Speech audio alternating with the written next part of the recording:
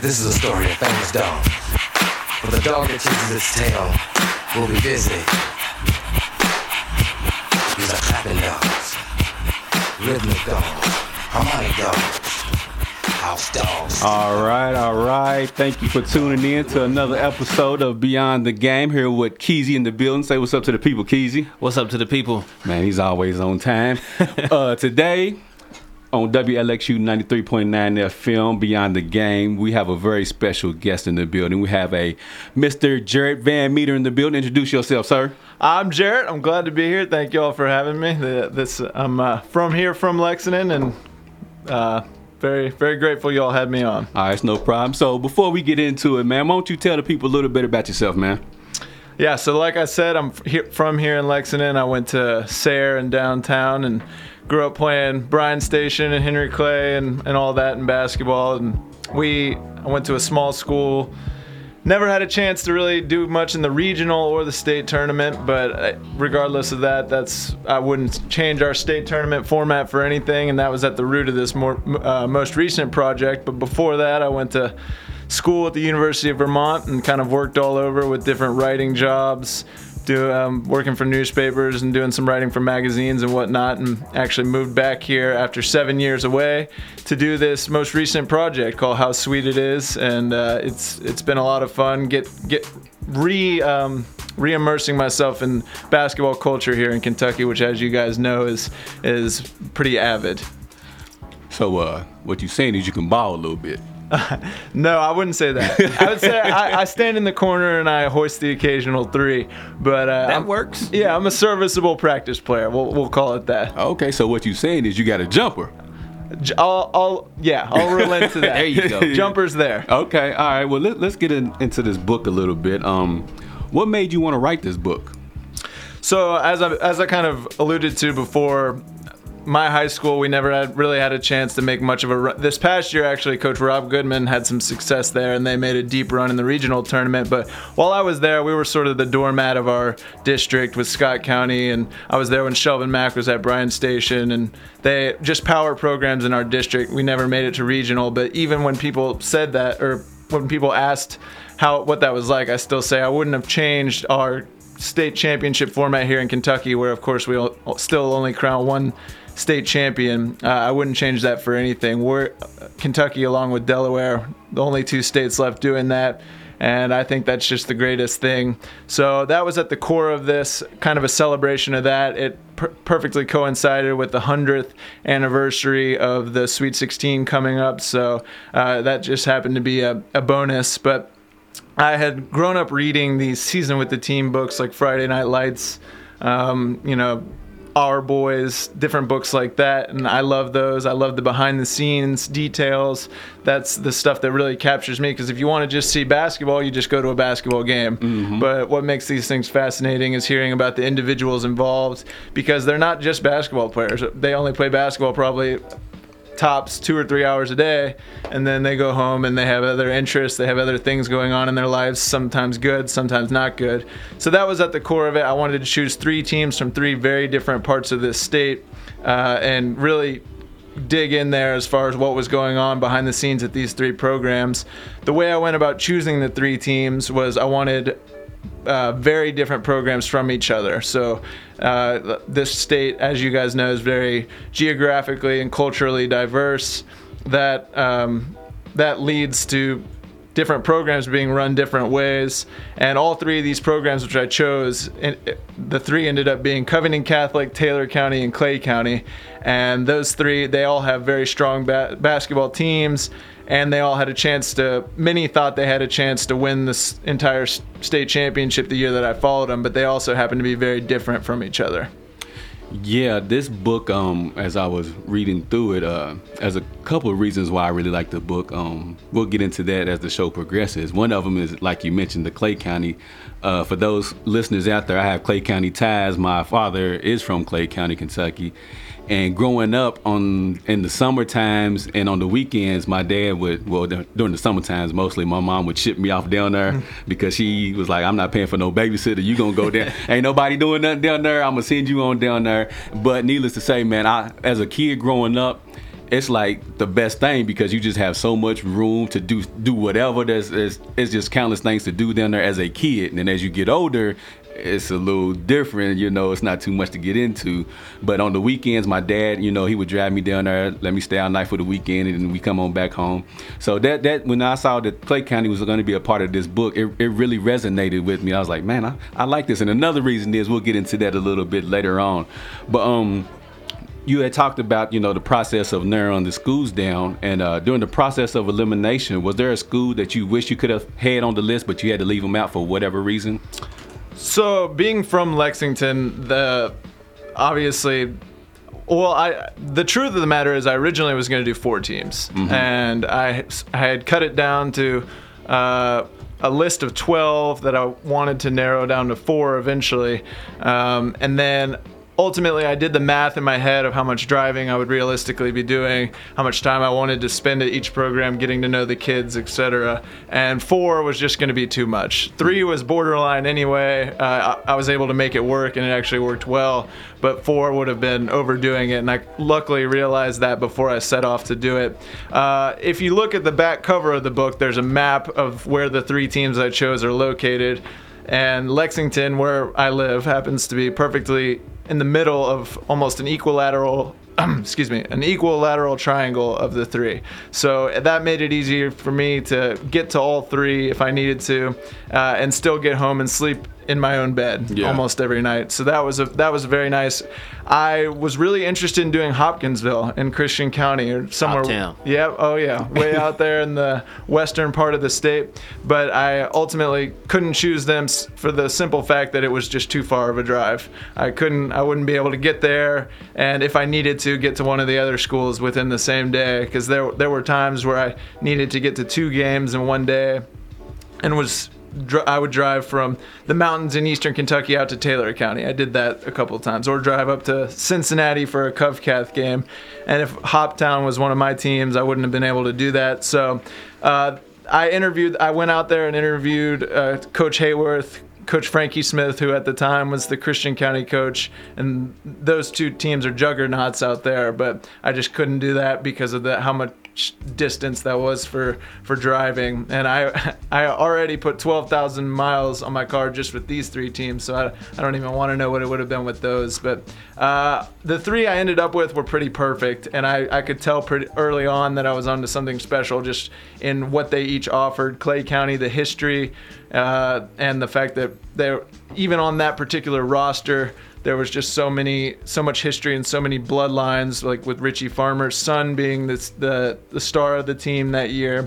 With Taylor County, they had one of the highest rated prospects we've seen in this state in a while, with Quentin Gooden, and they also had 2 other Division I caliber players, and David Sloan and Dylan Gaines, and it was just too much talent to pass up. And they also happened to be in Campbellsville. And then Covcath, they've got the best cheering section in the state, maybe in the nation. Plenty of talent there, with CJ Frederick was a starter as a sophomore, and he recently committed to Iowa. They have a guy named a center who's over 7 feet tall, and he's been offered by Xavier and lots of D1 schools. Just tons of talent. So they all 3 were pretty perfect. Yeah, I was gonna ask you about that. Like, I wasn't quite sure what kind of vehicle you drove, but in my head when I was reading this, I was like, man, he's got to have like a Honda Civic or something, man. Something that's great on gas mileage, because he is really racking up the mileage going back and forth to all of these schools, man. How hard was it throughout this process to not want to give up? Because like you alluded to, you had to go from Covington Catholic, which is close to Cincinnati, and maybe drive all the way to Manchester, which is in eastern lower Kentucky, which is about 2, maybe 3 hour drive. Mm-hmm. So were there points to where you was just like, I don't know if I should continue with this book? Doing 3 teams was kind of a blessing and a curse. Doing 3 teams kept it interesting for me every day, because I was going to see a different group of kids, a different practice every day, and they were all 3 so different that it kept things spicy for me as I was going along. They were all so unique, and I had to I didn't settle into a routine with one team or one coach or one style, etc. So it kept things interesting for me. However, that also, having 3 teams instead of 1, meant that I could not miss any time because I was already only getting a third of the time with each team. So even if there was only a 5 or 10 minute team meeting going on or something after school, I would drive the hour and a half to get there just because I was only there a third of the week, as opposed to if you did a whole season with one team, you're there every day and can afford to miss more time. But developing relationships with these kids and these coaches, that's how you get them to trust you. And the way you do that is by being there as much as possible. So I was constant. I knew I couldn't miss a day. I think I only missed one day of action the whole season, and that was due to being sick. And as I mentioned to you, that was when Bryan Station happened to be playing Taylor County. But it was just all about being there as much as possible, even if for no matter how small the thing, just having your face there, being there, so that they grow to be comfortable with having you around and eventually start to trust you and open up to you. So I'm gonna play devil's advocate for a minute. I know we have, one tournament, one champion. What about for those schools that are smaller and they're never gonna make it to Rupp Arena to play for the championship? Why can't what makes this format better than doing a Class A and a 2A and a 3A and a 4A and having one tournament at Western Kentucky University, having one at EKU, and kind of splitting it up? Well, I would say that the key word of what you just said is never, because it does happen. It's very rare and very infrequent, but it does happen, and that's the reason we've been able to maintain it, because every so often a little school will come along and win. Clay County in '87, Edmonson County in 1976, Shelby Valley won a couple years ago. It happens just frequently enough to where it shows that it is possible, and that keeps the people who are pushing for multiple class systems kind of at arm's length. And when they do win, the small schools, obviously it's the Lexington, Bowling Green, and Louisville schools who win more often than not. However, when the smaller schools do win, they become legends because they overcame the entire state. If you go to Clay County, they won one state championship in 1987, but that accomplishment is front and center in almost everything the town does. There's murals on the gas stations that are commemorated to it. The current team, their entrance music to the gym when they run out isn't rap music. It's not some pump up song. It's the radio call of the 1987 state championship game. So it's very much important, and there's photos of the team all over the gym, etc. As I mentioned, Trey Farmer was the star of the team the year that I followed him, and his father, Richie, led them to that 1987 state championship. And the fact that Clay County beat one of those big city schools in Louisville Ballard and out in Houston, it just made it so storybook that when it does happen, it's just something that the communities can sort of be proud of for decades to come. But isn't it kind of like the Cinderella story in the NCAA tournament? They might win a game or two, but eventually they're gonna meet somebody and then it's gonna be over. I would rather, personally, I don't know how everybody else feels, but I'd rather be in my own class. We're in Class 3A, and I know I got a chance to win Class 3A every year. I don't want to go into the season at the very beginning saying, we might win the district, and that's probably about as far as we gonna go. Right. It's for a lot of these schools, winning the regional is almost like winning the state championship, because getting to Rupp, some of these small schools from maybe the first region out west or the 13th, 14th, 15th up in the mountains, when they win that regional, that's a big deal. They have parades in town. I remember Taylor County, who was expected to win their regional that year,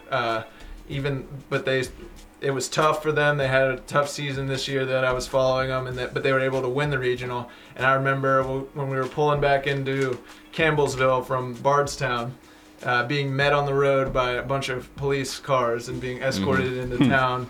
And they had pep rallies all week, and this is one of the top teams in the state, so even for them it was a big deal. And I think that I can see what you're saying, but for a lot of teams, it's sort of set up that even if you just win the regional, that's sort of like a winning the region and getting to Rupp Arena that's the goal for a lot of teams. Because I know, growing up, everybody wants to go play in Rupp. We gotta win the region, But then a lot of people don't have any expectations after that. We just want to get there, And I think if you split up into classes, not only will you have that chance of actually getting there, but then you actually have that chance of actually winning. Right. New Jersey, they do that, but then they have a thing called the Tournament of Champions. That's what I kind of like to see. You take the champions from those classes and put them into a tournament together, and then you have one overall I big like champion. that too. Yeah, I like that idea too. Yeah. I don't know why we haven't went to that platform just yet. I think that'd be great. But WLXU 93.9 FM, Beyond the Game. We got to take a quick commercial break, but when we come back, we'll have more with Mr. Jarrett Van Meter.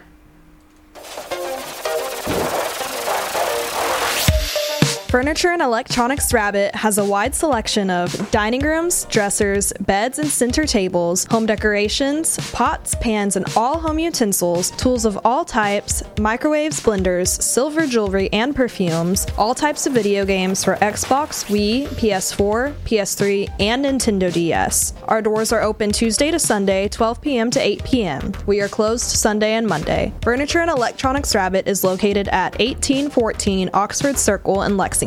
For more information, you can call 859-948-3882. Thank you, Furniture and Electronics Rabbit, for supporting True Community Radio. All right, we're back with more with Mr. Van Meter on Beyond the Game on WLXU 93.9 FM. We're talking about his book that he came out, How Sweet It Is, pretty much telling the stories of 3 different high schools, Covington Catholic, Taylor County, and Clay County. And for the listeners who just tuned in, he's in here explaining the process of why he wrote the book and everything. And I explained about Clay County. And as a part in there, I want to talk, actually there's 2 parts in the book that kind of make me chuckle a little bit. One of them is the Pats part. For those of you who haven't been to Pat's down in Manchester, it's a staple. They have some great food down there. I'm partial to the hot ham and cheese sandwich. I get that and a bag of Grippos and a Pepsi. No matter every time I go down there, that's what I'm getting down there at Pat's. And when I had seen you start to write about Pat's, it brought me back. Like, man, I remember going to Pat's because we used to have a family reunion down there. And I would go down to everybody after the reunion would go down to Pat's, and oh man, it was just a live festive event. And as another part in there where you talk about the strong country accents of Clay County and the country accents of Taylor County. And you said that they pronounce the word, because I got a country accent, so I'm going to say it proper real quick. Tired. Okay? That's the proper tired. You're not tired? In Clay County, it's tired. Tired. I'm tired. I'm tired. But in Taylor County, I'm going to see if I can get this right. I'm tired. Is that correct? Yep, you nailed it. And as soon as you said that, I was like, man, I started thinking of my cousins and my aunts and uncles down in Manchester, and how when I'm down there, sometimes I can't even understand what they're saying because it's so thick. Oh, so thick. No disrespect to my Manchester people, but it sounds like they talking with a mouthful of slobber sometimes because it's just hard to understand them, man. You ever been down that way, Keezy? No. You might want to go down there. I don't think I need to go. Go down there, man. Go down there, man. It's a nice community, man. People are lovely down there. Everybody welcomes you with open arms down there. It's a very, very tight-knit community. But speaking more about the book, explain to me the different dynamics and the personalities of the 3 coaches. That was, like I said, that was one of the key points of how I chose the 3 schools. All 3 coaches were as different as the programs that they ran. I'll start with Clay County because you were just talking about him. Coach Robert Markham has one of those strong accents you were just mentioning. He's the nicest guy, might be the nicest guy I've ever met anywhere. He's just so kind, so warm-hearted, just gracious, always made me feel welcome. He played at Clay County in the early 90s. It was a 3-year starter. Played on 2 teams that went to the Final Four of the Sweet 16. Went on to play for Alice Lloyd, was the all-time leading scorer at Alice Lloyd. An incredible shooter, and a Clay County legend. He scored over 1,000 points at Clay County. Very accomplished basketball player. He was interesting because he actually worked full-time at the prison down in Clay County. And that was his full-time job.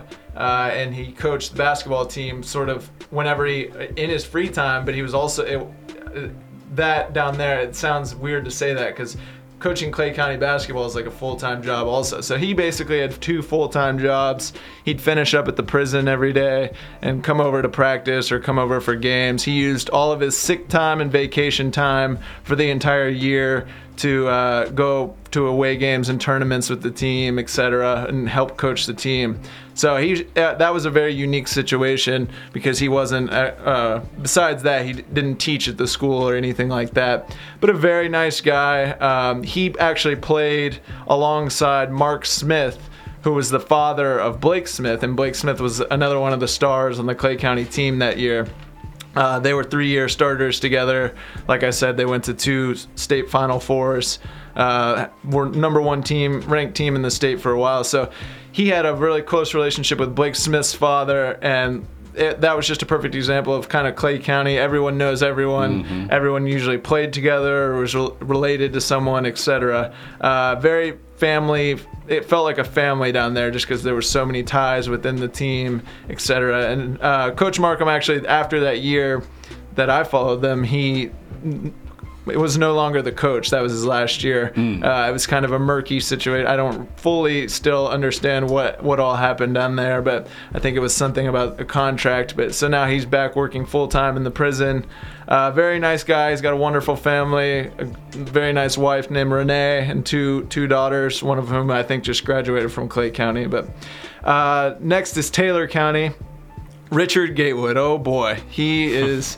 he's something. He was close to my age. He was 30/31 the whole year that I was following them. By far the youngest of the 3 coaches. A guy who came from Louisville. Originally, he's from Louisville, started coaching in Louisville before he got the Taylor County job, and he's kind of controversial to a lot of people. Mm-hmm. He had David Sloan come down with him from Louisville, became the legal guardian to David Sloan, who was one of the highest ranked prospects in the state. There was a lot of people who had raised eyebrows as far as that situation. David lived with Coach Gatewood and his wife, and so on and so forth. Coach Gatewood, he likes to stay in the news and in the media, so he's big on social media. He was in headlines a lot, but he's just he knows how to make his program relevant and bring it to the forefront of attention. And he took Taylor County from just sort of being a middle of the pack 5th region team to being the premier team in the 5th region, and he did that within 3 years. He took them to their first ever back-to-back Sweet 16 appearances. They had been before, but they had never been back-to-back, even back when Clem Haskins was there. So Coach Gatewood quickly built that program into a force down there in the 5th region. He had Quentin Gooden, Dylan Gaines, etc. But the main thing about Coach Gatewood is the kids love him. He's, parents of opposing teams, opposing coaches, etc., they may feel one way about him. But the most important thing, in my opinion, is that all the kids that play for him love him. He goes to bat for them as far as getting the attention of colleges for them. He does everything he can for them, and they all just really enjoy being around him. If you go, I went to his house several times, and I would go into the house at the same time as him because maybe we were going from the gym or something back to his house. And we'd get in there, and there would already be several kids from the team just hanging out on the couch watching TV. And that just says a lot about him and his family and how he kind of opened up his doors to his players. He actually also left after that season to take a job at one of those prep schools down in South Carolina. I think 22 Feet Academy it's called. But he's kind of I think of him as a rising star, because like I said, every player he's ever coached has all great things to say about him. And the third was Covington Catholic coach Scott Rusatz, who at the end of my book I said, and I have no problem saying this, if I have a kid who takes a liking to basketball and wants to play high school basketball, I want him to play for Coach Rusatz. He's an incredible coach. He was kind of groomed by Bob Hurley up at St. Anthony's in New Jersey, probably the best high school basketball program in the entire country, and then came to Covington Catholic and quickly, within 3 years of getting there, won them their first state championship in basketball, which is incredible. That's a very accomplished athletic program up there, but they had never won a state basketball championship, and he did it in only his 3rd year on the job. The very next year took them right back to the state Final Four, and they very easily could have won the state championship again that year, but they got beat in the semifinals. And he's pretty hard-nosed. He's kind of a throwback coach as far as his style. He learned a lot from Bob Hurley and has a lot of similarities to how he coaches with Bob Hurley. So of the 3, he was probably the toughest, but he really knows how to get the most out of his players. And like I said, I was very impressed by everything that he did. He really left an impression on me. And he gets these kids, a lot of his players, they won't go on to play college basketball, but he still gets the very most out of them. And every single year, he's ranked in the top 5 of the state for the entire season. So he's very consistent, and he really knows basketball. I was very impressed by him. You had brought up a name. I think his name was David Sloan for Taylor County. Mm-hmm. You said he came from Louisville, correct? Correct. It was, I guess, controversy about the whole him living with Coach Gatewood, correct? Right. I was reading in there, and I want you to explain to me what you thought the transition went for him, because one of his assistant coaches, Coach Goodwin, mm-hmm. Quentin Goodwin's dad, said that it was probably hard for him because he went from seeing a lot of black people to now just maybe seeing 1 or 2 and seeing a whole lot of white people. Mm-hmm. What do you think? What did you see as far as his transition of trying to fit in from going from Louisville to Taylor County? So by the time I got to know him, he was already in his 3rd year at Taylor County. He came in as a freshman. He went to Louisville Moore and played for when Coach Gatewood was at Louisville Moore. David played up as a middle schooler, and that's how they struck up a relationship. And then he came down to Campbellsville as a freshman. And from everyone I talked to, he was really quiet the year that I was there, his junior year. He was still really quiet, but everyone that I talked to said that he was miles ahead socially of where he was when he came in as a freshman, just of how much he was willing to open up and talk. They said as a freshman you could barely get 2 words out of him, and as a junior, like I said, he was still quiet, but he would talk and laugh, and he had a lot of friends at the school by that point. Him and Quentin Gooden were very close. They sort of were going through the recruiting process at the same time. Quentin was a year older, so he was helping David through some of the stuff and just telling him what to do, etc. And Taylor County and Campbellsville, that's just a different place than Louisville. Louisville's the big city, much more diverse, and I think when he came down there, it was just kind of culture shock at first. Campbellsville, it's kind of a slow country lifestyle, and it took some adjusting to. But he said when I was talking to him, I sort of bridged that adjustment by just playing a lot of basketball, going to the gym, getting up a lot of shots, and I think he sort of saw it as a basketball opportunity as well as an opportunity to better his education, and there was a lot of academic opportunities as well. So I think, and he ended up also, actually, it seems like all these people left after the year I was there, but he transferred also after his junior year at Taylor County, the year I was there. So, but he, like I said, he seemed to, from everyone that I talked to who had seen him from freshman year to junior year, they all said that he grew a whole lot, and that he was, he seemed to be much more comfortable as a junior than he had been as a freshman. I got one more question for you. So we talked about this a few weeks ago on the show with another guest. You followed basketball and stuff like that here in the state. Why don't you think that the state of Kentucky gets more high-level basketball recruits and stuff like that? Do you think it's athleticism? Is it size? Is it what do you think the issue is that kind of holds it back? Seems like a lot of them leave before they get to their senior year. Eli Young, the guy out in Owensboro a couple of years ago who was a hot shot.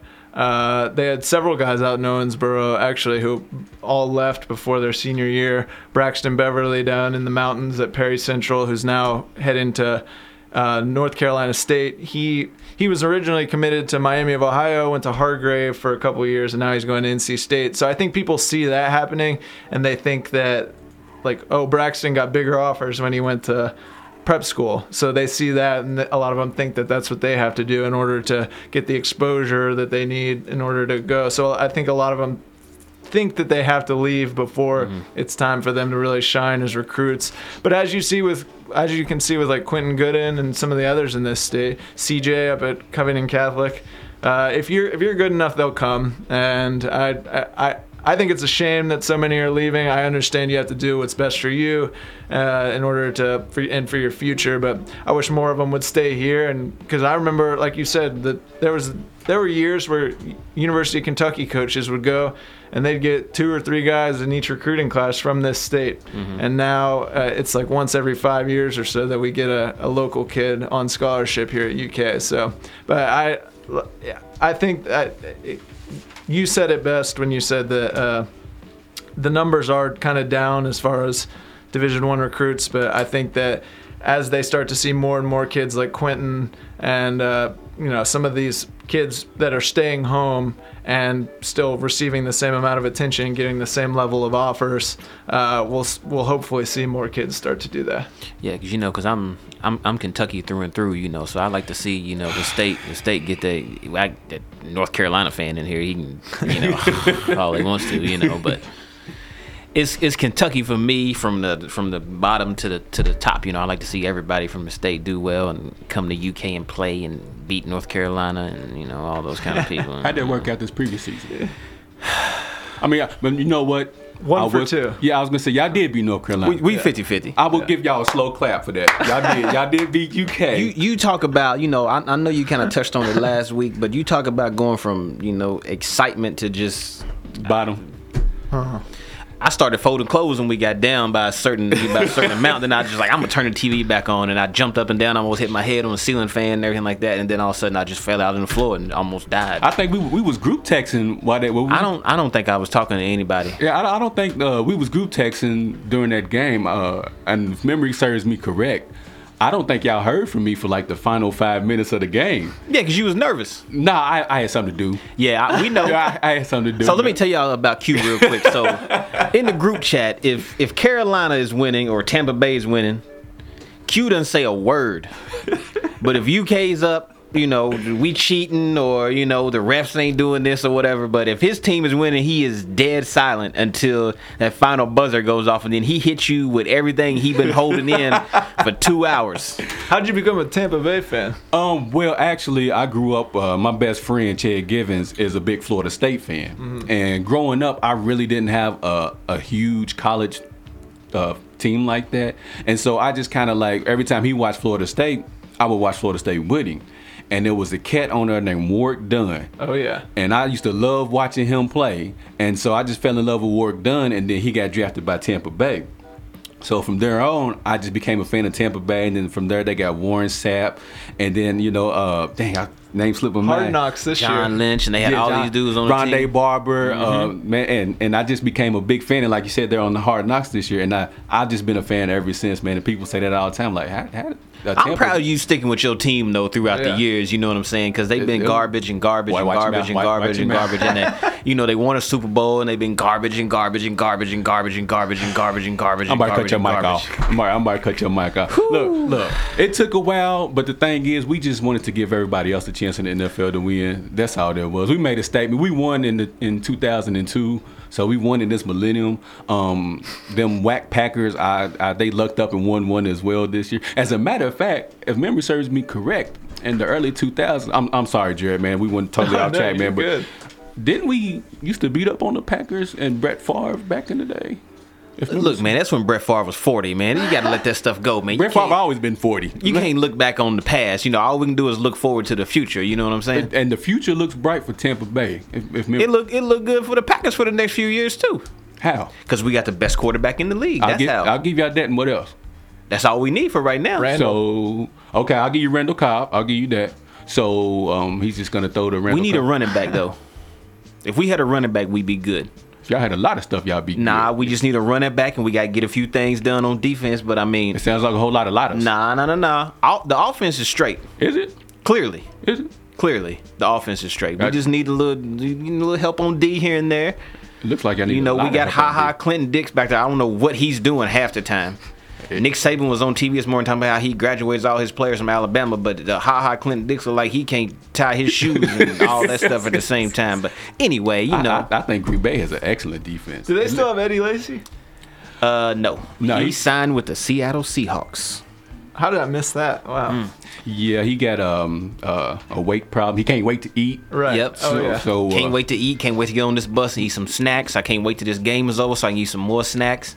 You know, they put him on, in his contract. They put a weight clause in there. Oh, his contract is broken because ain't no way he gonna stay under No, that. I see. He actually made his weight that he was supposed to. It's like $50,000 if he maintains his now weight. that is the key. Now, will he maintain it?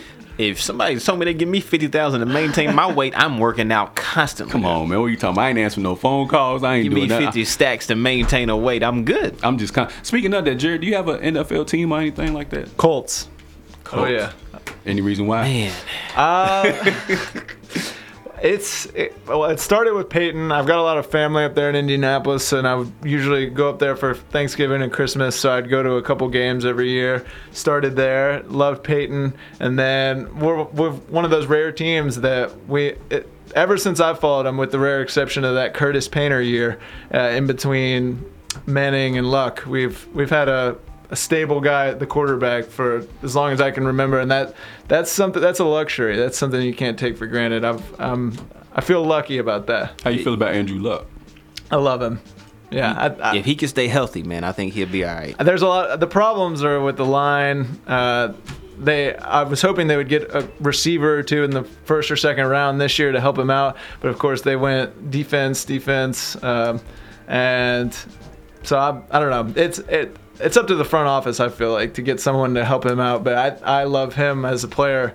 He does it all. He's as sturdy as they come, too. He takes hits. And Yeah. Lord knows he gets a lot of them with that porous offensive line. I thought, their offensive line is the equivalent to the defense of the Packers, in my opinion. Oh, come on, man. Well, I'm just saying, everybody can't have a well put together team like Tampa Bay does this year, man. Like Tampa Bay like does. Tampa Bay does this year. They make the playoffs last year? Like you said, we're not talking about. Did they make the playoffs last year? I don't. What about the year before that? I didn't watch football last They year. made the playoffs year before that? I just watched the football. When's the last time they made the playoffs? We're gonna go to a quick commercial break here on WLXU 93.9 Beyond the Game. But before we do that, we're gonna play a nice little tune right here to slow it down on this Friday. This is Anthony Hamilton. This is for my baby. That's why you wanted this song? Yeah, it's for my woman, man. I miss her and everything like that. I love her. This is our jam right here. So Ain't that sweet? Well, this is after Keezy's baby right here on Beyond the Game.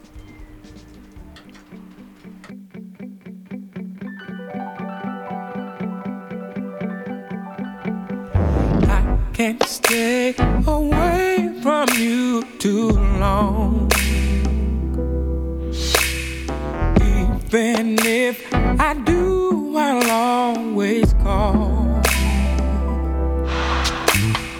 Checking on you, make sure you're okay. Be the one to brighten up your day. Yeah, yeah. And the point of it all is I love you. Yeah.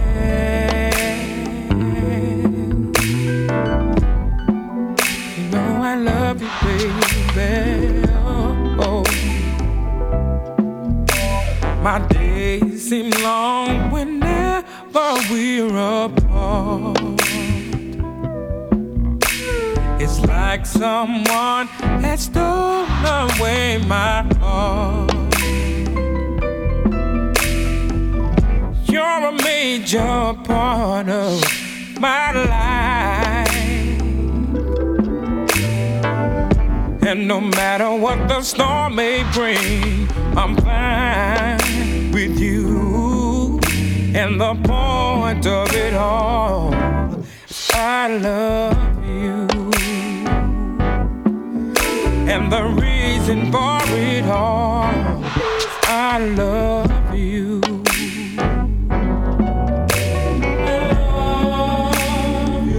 Oh, I love you. I love you. Oh, I love you.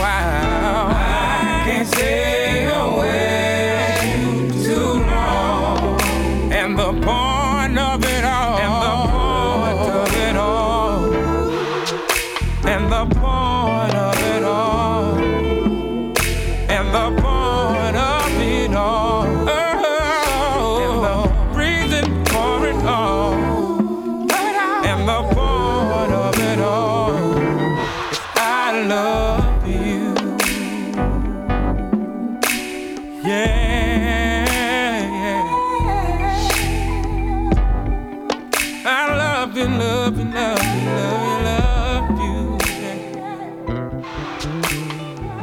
Whenever we're apart, it damn near starves my heart. I don't ever wanna be far from. Lexington Community Radio's programming is powered by West 6 Brewery, serving Kentucky-crafted microbrewed beer in a historic 100-plus-year-old former bakery called the Bread Box, located at 501 West 6th Street in Lexington. West 6 has over 15 different original beers on tap, including the West 6 IPA, West 6 Amber, Lemongrass Wheat, and Pay It Forward Cocoa Porter. West 6 canned beers can be purchased all over the Commonwealth and in the tap room. Flavors change daily and feature weekly Firkin and barrel-aged short-run beers. For the kids, local kombucha and soda is always on tap too. You can also visit West 6 new downtown tap room, the West 6 Green Room, located at 109 West Main Street. For more information, visit www.west6.com. Think local, drink local. Lexington Community Radio thanks West 6 for supporting true community radio.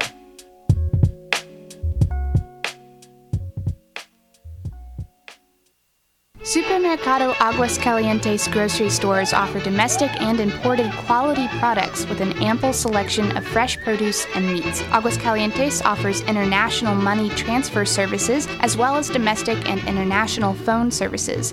Supermercado Aguas Calientes number 2 is located at 459 New Circle Road in Lexington, Kentucky. Supermercado Aguas Calientes number 5 is located at 2220 Nicholasville Road in Lexington. For more information, you can call 859-275-2121. Lexington Community Radio thanks Supermercado Aguas Calientes for supporting true community radio. Con su historia y su leyenda y sus viejas tradiciones de la noble tierra azteca, corazón de corazón. All right, we're back on WLXU 93.9 Beyond the Game. Keezy just wanted to send a little special shout out to his lady. I thought that was very sweet. A lot of people were asking, what did you do last night in order for you to play that song? So I didn't do anything wrong last night. You know, she's, you know, we gonna have a baby and everything. Oh, congratulations! Congratulations, Keezy. I hope that baby grows up act just like you. I hope so too. I hope so. Because I want that baby to give you everything that you probably gave your mama. Love and a great kid and all that kind of stuff. No worries, no nothing. We're going to have your mom call in the next show and confirm this. Don't do that. I need some stories, man. Tell you what, my 8th grade teacher, I was acting up in class. She said, I'm going to call your mama. I said, okay, I'll dial the number for you. And she called her and my mama let her have it. And she never did mess with me again. So you might not want to get Deborah to call up in here. Yeah, I'm gonna leave Miss Deborah alone. There you go. Yeah, before she call up in here, man, she might just roll up on me, but like, what you say? What you say about my son? And she about 5'1", but she still scares me to this day. But the thing about that, it don't matter how tall or short your mama is, man, that's still mama. And somebody's mama is still mama, so you still don't approach somebody else. She will catch one of these RKOs or Stone Cold Stunner or something though, so she better watch herself. You heard that from your son. That ain't me talking. That's not Quentin talking. I just want to clarify. That's not Quentin or Jarrett talking. That's not me either. That's your son talking. But you want to speak about the meaning behind that song real quick? Before we get back to Jarrett? The song real quick, you know what I'm saying? Me and Liz started dating or whatever, and I never told her, how I really felt about her. So, we was having a couple drinks, listening to some R&B, kicking it. And the song came on, and I was just thinking about it, and I was looking at her, and I was like, woo. It hit you? I do love you, I said, man.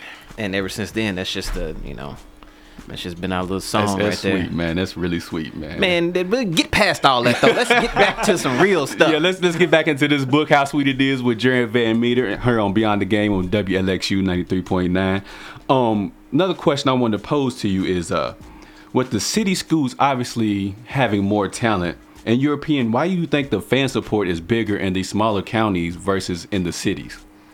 I think it has a lot to do with and I don't want this to come out the wrong way, but I think they just have less to do. I think there are probably more things going on, and I think just about everyone would agree that there's probably more social opportunities or different activities to do in places like Louisville or Lexington or Cincinnati up where Covington Catholic is, as opposed to Clay County in the mountains. You mentioned as a kid it's a great place to roam around, and there's all sorts of woods and everything to play in, but as you get older and your imagination starts to become a little bit more grounded, people start to find that there's probably less to do there than in a big city, unless you're an outdoor enthusiast, like a lot of the people who go to those games, or a lot of the kids on the team they love hunting and fishing and everything. But when it gets to be nighttime and you can't do those things anymore, the main show in town, the big thing to do is go to the basketball game. Similarly in Campbellsville at Taylor County. Glasgow. Yep. all the small towns. It's something to do at night and go see your friends play, and they all have good teams. So it's something that they can go and watch some good basketball. And it's kind of, to a lot of these small towns, it's their calling card throughout the state. So if they have a good basketball program that's really doing well, beating big name schools from big cities, it's something that they can sort of point to as a large point of relevance. And so if they go to Lexington or Louisville, they can mention their basketball team or something and say, hey, we beat you guys. Like Taylor County beat several Louisville and Lexington schools that year, as did the other two. So I think it has a lot to do with that. And growing up, as these kids, they go to watch the games. They watched a lot of them had fathers who played, and then their fathers took them to the games, etc. So they grew up dreaming of playing for the team, etc. And even those who don't end up making the team still want to go and support the team because that's what they've grown up doing. Okay. Now, a couple more questions I want to throw at you. Here on Beyond the Game, sometimes we like to get a little deeper than just sports. And reading the book, there was a couple instances in there where I was like, that's actually a great dynamic, which is throughout the book, is it safe to say that Covington Catholic, Clay County are majority all-white basketball teams? Mm-hmm. Okay. Now, throughout the book, sometimes you would mention when those teams would play up against all black schools, or in Taylor County's team is pretty much predominantly black. They would they were about half and half. Okay, yeah. Explain to me. In my opinion, I thought that the reason why you referenced when the all white school would play against all black school is to give you a different dynamic of the game itself. Is there a reason exactly why you wanted to point out those two references?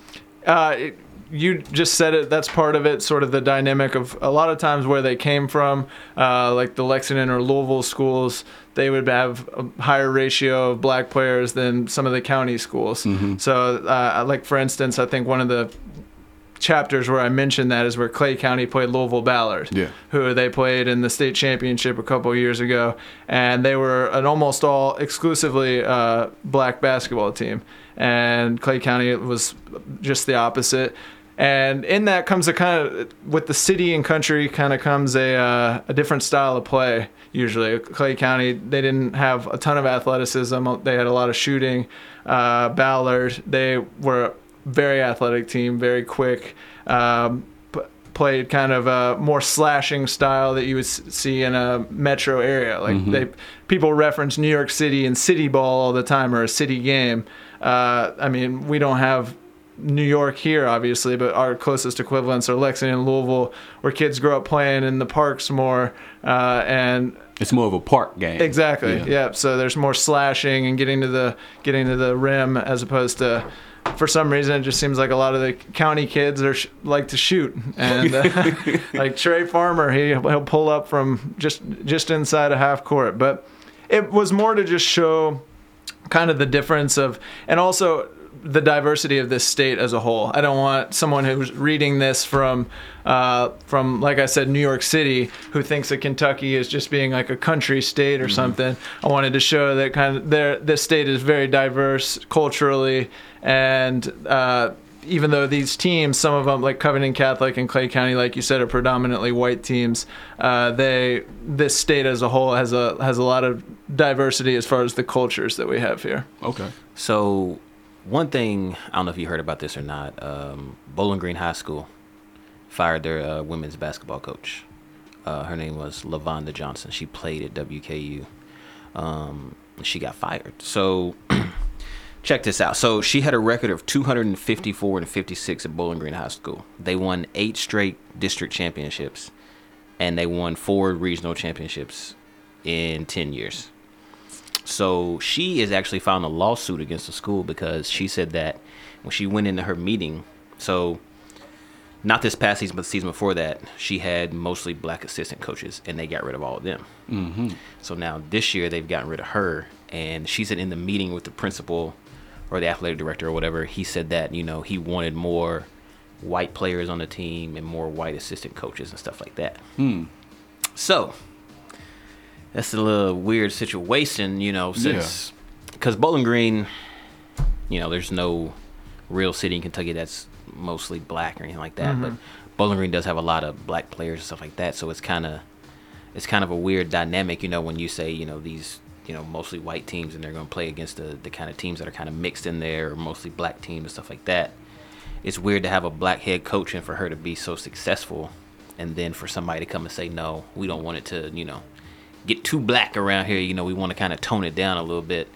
That's real interesting. That's a lot of that's a lot of controversy right there, you know. So that's real interesting, and we have to get into that. But we have to get into that.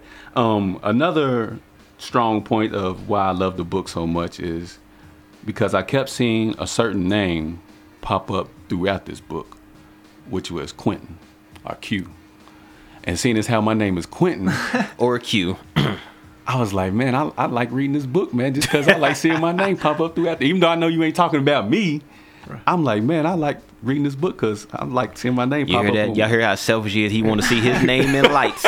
Man, we should just call this the Beyond the Quentin show. Man, look, I was proud of you, Jarrett, man. I was like, man, this is a darn good book. It got Quentin all through her. And hey, he's even on the cover. See what I'm saying? Yeah. See what I'm saying? But speaking of Quentin Gooden, he was in the running for Mr. Basketball, right? Right. Explain to me his personality and his demeanor throughout the season. Did he let it get to him? Did he get too big-headed, or was he just even keeled about it all? No, very humble. He's a very humble kid, and a lot of that has to do with the coaching staff. As I mentioned, they kind of helped keep him grounded. His father was on the coaching staff, Coach Gooden. Coach Gooden, the whole family, they all wanted him to win Mr. Basketball just because that's a great accomplishment, and he's worked very hard for it. But that wasn't their first goal. Their first goal was the team success, getting him to Rupp Arena, getting back to back-to-back trips to Rupp, and I was there at the banquet when they announced the winner, and everyone thought he was going to win. We were all kind of operating under that assumption, but when they announced Carson Williams' name, you could tell he was disappointed. He was disappointed for a few hours after that, just because it was something it was a goal he had set. But then they still had the Sweet 16 to play, so he brushed it off pretty quickly. We went to practice at Lexington Christian Academy because everyone was already in town for the tournament. So we went to practice, and within a couple minutes of getting some shots up and playing with his friends again, he was back to normal with the goal of just winning basketball games. So he's a real laid-back kid. He's from Campbellsville. He talks about how he sort of has the personality of Campbellsville, just kind of a real laid-back kid. Grew up there, and like I said, he had opportunities to go to one of those prep schools and get quote-unquote more exposure, but he wanted to stay loyal to the people there. Mm-hmm. He wanted to stay loyal to his school. He already knew where he wanted to go to college, and Xavier, and going to prep school wasn't going to change that. So he just wanted to stay there and try to take his program and his town back to Rupp and to new heights, and back in the first ever back-to-back appearances. Okay, yeah, that's usually how us Qs are. We're pretty much laid back type of guys. Pretty cool, calm. Just real cool guys. Yeah, not too much rattles us. We don't get too high, we don't get too low, and even when we do, we won't let you know about it. I'm gonna ask you a couple questions before we get you out of here. Mm-hmm. At any point in time during the season, did you think to yourself, I don't think this team is gonna make it? Oh yeah. So the first instance of that was, Taylor County was preseason number 1, unanimous. Courier Journal, Herald Leader, everyone had them number 1. They had the best player in Q. They had David Sloan. They had Dylan Gaines, etc.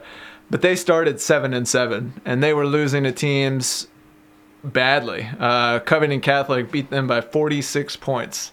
That's incredible. I mean, that was the scores that we used when I was at Sayre, that Scott County and Bryan Station would beat us by, and Covington Catholic beat them by 46 points, and I was just floored after that. That was sort of rock bottom. They started 7-7, and then they slowly started to get it together, get their chemistry down over the course of the year.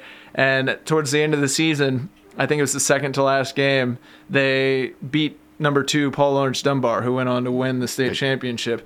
And that was sort of the resurrection. That was when everyone knew that they were back to where everyone expected them to be. They had hit a lot of bumps along the way, but there were times where they fell out of the top 25 completely. They were, as I said, they started 7-7. They looked really rough for a while, and they were either having close games or getting beat by teams that they were way better than. They just hadn't figured it all out yet as far as the chemistry. Covington Catholic, they started pretty slow too. I think they started 2-2 or something like that. But they had 3 new sophomore starters. And they were all 3 had never started before, and they were figuring it out. C.J. Frederick, who, as I mentioned, is now committed to Iowa. Aiden Roussetts, who's Coach Rousset's son, and then A.J. Mayer, who's actually committed to play quarterback at Miami of Ohio.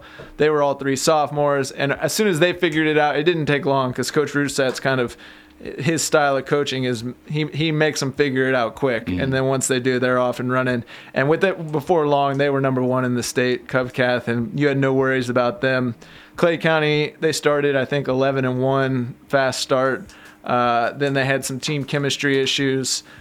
Their starting center quit halfway through the season due to team chemistry issues, but the story that I tell that was the most nerve-wracking, because I really needed at least one of these teams to make it to Rupp. That was sort of so I could go to Rupp and write about Rupp, etc. But I remember that Monday night, Covington Catholic and Clay County were playing in their regional championship games, and so if they won, they went to Rupp. If they lost, they went home. And Taylor County was playing in their regional semifinal game, and I could only go to one game. They were all 3 playing. It was win or go home. And I went to Clay County's game. They just got run out of the gym by South Laurel, and who was a really good team that year. And I said, oh boy. So I was texting with people at the other 2 games, kind of fretting because this could be the end of my season. I'm only at 1 of the 3 games, and it's. And I say my season because and so I got a text from the Covington Catholic team manager, and he was keeping me updated, and then Covcath lost. So all of a sudden, 2 of my 3 teams, their season's over, and no one in Rupp yet. So I got a text from this guy named Kyle Scott, who actually, he made a really good documentary about Taylor County, a film documentary that's worth checking out, called We Are Taylor County. But I was texting him, and he said they were playing North Hardin, who's a very good team. They had Tony Jackson, who I think is headed to Coastal Carolina. They were tied with going into the 4th quarter, and all of a sudden Kyle stopped responding to my text, and I said, oh gosh. But finally he texted. He had not been responding because he was filming all this celebration because they had run away and won. So thankfully they won that semifinal game. The next night they won the regional championship against Bardstown, and the rest is history. They went to Rupp. So it was very nerve-wracking at times. One quick question before I get you up out of here, and it's just simple: yes or no. You ain't got to give names. You got it. Was seeing how you were with the players, and I'm pretty sure you bonded with them.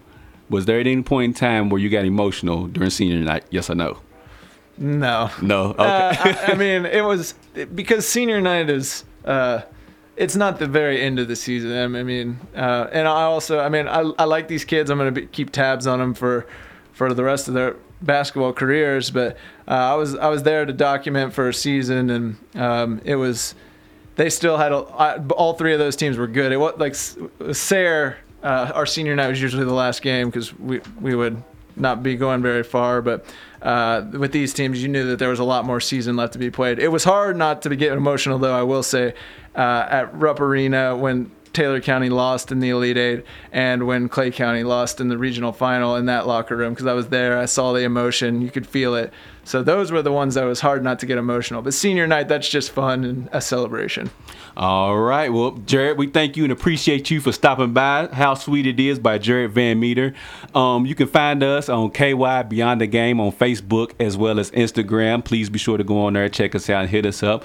Thank you very much, Jarrett, for stopping by. Everybody, you have a blessed and good weekend this weekend. And remember, treat somebody else how you want somebody to treat your mama. Peace. We out of here.